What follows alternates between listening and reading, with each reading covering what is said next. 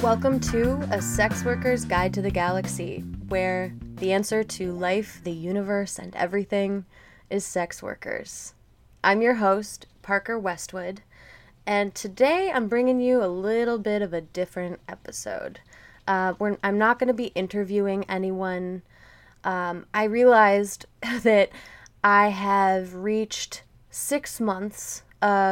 over 6 months now of doing the show, and I just wanted to spend a little time and say thank you and kind of let you know what a wild ride this has been. So that's what we're going to do today. It's been six months, which just feels bananas. I launched the show on January 6th of this year, 2021, and the listenership that I had was pretty reasonably impressive for that first month. I think I had a total of 900 or so downloads. And then the podcast was featured in an article by HotPod, a news outlet for podcasting news. So that was really exciting. I was really proud to be featured in that. It was an article called How Sex Workers Try to Make Podcasts Work for Them. And it was by Arya Bracchi. If I'm pronouncing that last name wrong, I apologize. Bracci. And it featured Megan Sapphire as well, another sex worker who creates podcasts. The podcast that they were featured in this article for was Sapphire's Earplay, which just sounds sexy as all hell.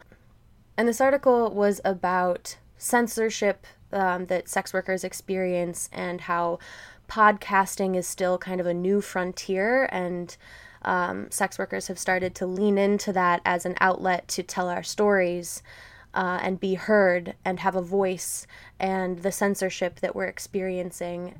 And one of the things I picked up in reading it and kind of hearing about Megan Sapphire's experience is that, like many things around censorship and law, it was pretty racialized. Like, I have not, knock on wood, I haven't experienced any censorship thus far, not that I am aware of. I haven't had a problem uploading stuff onto Google or Apple or any of those things.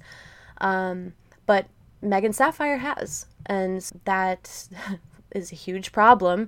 And I'm grateful that the article kind of outlined that. And it's something I'd like to call out more specifically and look into. And hopefully a future episode will be all about such things. I'm alluding to potentially something that's happening. So there's that. Yeah, and all of these articles and things will be linked in the show notes if you want to take a look and if you didn't get to see them. I'm nervous, so I'm talking fast. Why am I nervous? Because I'm alone. I haven't done a show on my own I haven't done a recording that I put out to all of you alone since the trailer, and I was very nervous for that trailer as well. In that same month that the HotPod article came out, I was contacted to be featured in an article by Thomson Reuters, and that was a very exciting moment. I don't think I quite knew just how big of a deal that would be. But on February 26th, an article called Our Stories Don't Get Told, Only Now a Sex Workers Podcast Aims to Change That, by Christine Murray, was published, and my listenership skyrocketed. This podcast went from 900 downloads in the first month to 4,500 in February, just from these two articles being released. And that was so exciting, and the article was actually really great. I was very proud of it. The title kind of alludes to that I'm the first sex worker podcast that aims to change that, which isn't true. I will link a whole bunch of other sex worker podcasts in the show notes that y'all should check out if this is a thing you want to keep learning about, because there's some fantastic people who have preceded me and come after this podcast. So give them a listen as well. Hopefully there will be some collaborations in the future, because those are always fun. So that happened, and that was really exciting. The listenership of this podcast remained pretty high for the next couple of months, and then leveled off somewhere in the middle, close to 3,000 downloads a month. And that is just really cool. I use Captivate to host my podcast, and they have this fantastic analytics option, so you can see, what devices people listen to your show on, all these things. But my favorite is this world map, and you can see where in the world people are listening to the show. And after the Thomson Reuters article dropped, I watched as the show started to be listened to not just in the US, not just in Canada, but in Australia, New Zealand, India, Russia, Germany. It's all over. Mexico. Like, it's amazing. I was so humbled and shocked. The show is listened to in 6 out of 7 continents. The only continent we are not listened to in is Antarctica. So if there's someone who's hanging out in Antarctica, tell them about the show so I can say 7 out of 7. Because that would be so cool. And I checked out the states. We are listened to in 45 out of the 50 states, which is pretty freaking cool. And this has been such a beautiful journey, and I'm so happy. And it's you all that make it happen. As it stands right now, the show is completely listener supported. We have a handful of patrons on Patreon that support not only the show, but the work done by a network of sex workers to excite revolution, or Answer Detroit. And this show doesn't have any sponsorships at the moment. That is something that I'm open to changing and seeing how things work with that. As long as it doesn't impact the integrity of the show, I'm here for it.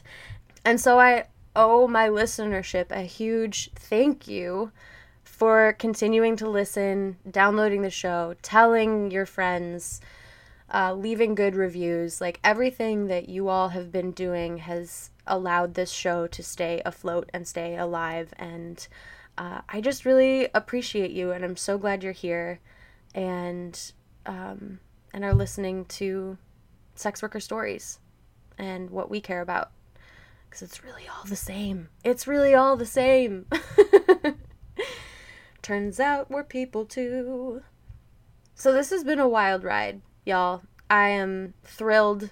I'm excited to see what comes in the next 6 months, if that was all the first 6 months. I do have some future ambitions for the podcast, and I'm nervous to talk about them on air, but here we go. So I have talked about merch in the recent past, and I'm working on getting that to be a real thing that you all can purchase and wear proudly and just rock out there and, send pictures in on Twitter and just like, I want to see you all wearing this merch.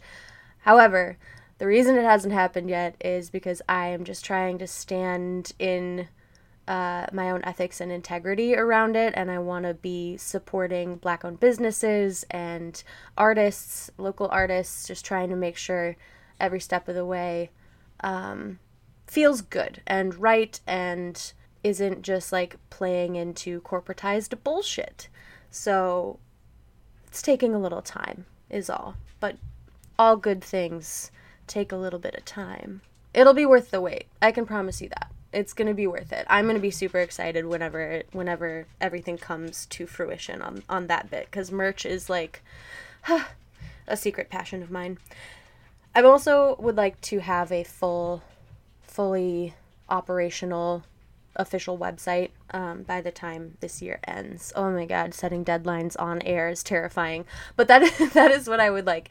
I want a website where I can sell merch, and we have all these articles that the podcast has been featured in, linked, and all of the beautiful things. So, website, merch, and I'm hoping to do more collaborative episodes with folks, other sex workers who have podcasts, other sex workers doing creative projects, other podcasts who want a sex worker featured on their show.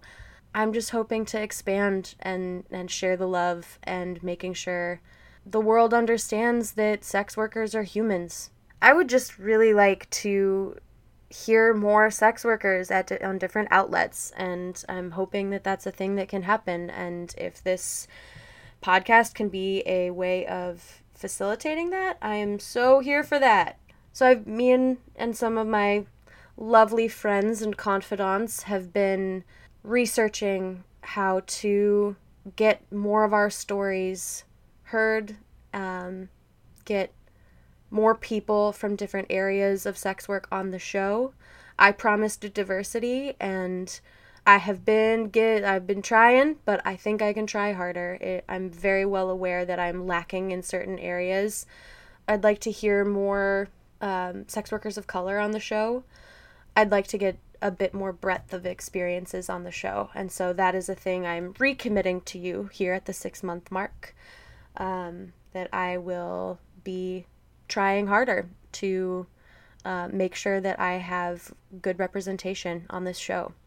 Recommitments are important. I really value checking back on goals and adjusting things and all of that. And everything I said in the trailer is still ringing true in my heart, and I just need to make sure that I'm putting in the effort necessary to truly follow through. And I do believe that, like, the one that I could put more effort into is more diversity on the show. So this is my recommitment to you on that part.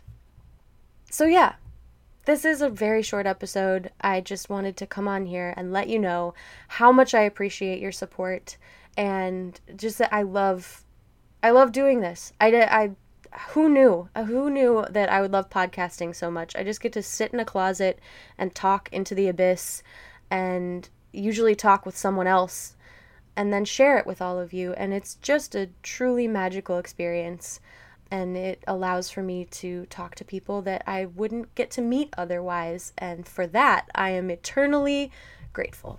So this is a big, giant thank you from the bottom of my heart. And if I could hug each and every one of you, I would.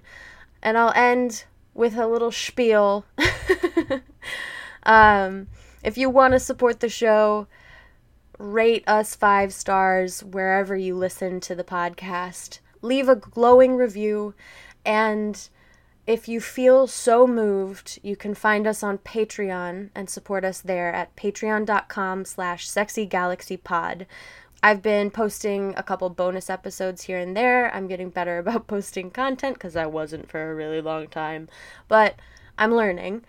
And now the Patreon is a little bit more active, so check us out there. I'm going to be dropping a bonus episode with Lena Cesura and Haley Wells, talking about queerness and what it means to be queer and all of that fun stuff. So that's a fun one to listen to. You can come on over to Patreon, check us out.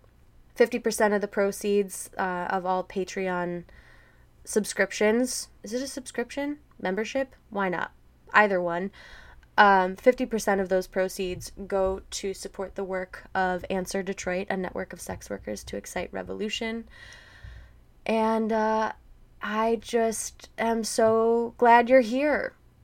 So glad you're here. That's the most important part. If you can't afford to support on Patreon, that's totally cool. I love that you're listening, so keep listening and enjoy your day. Ooh, space fact. There's a trick to time manipulation.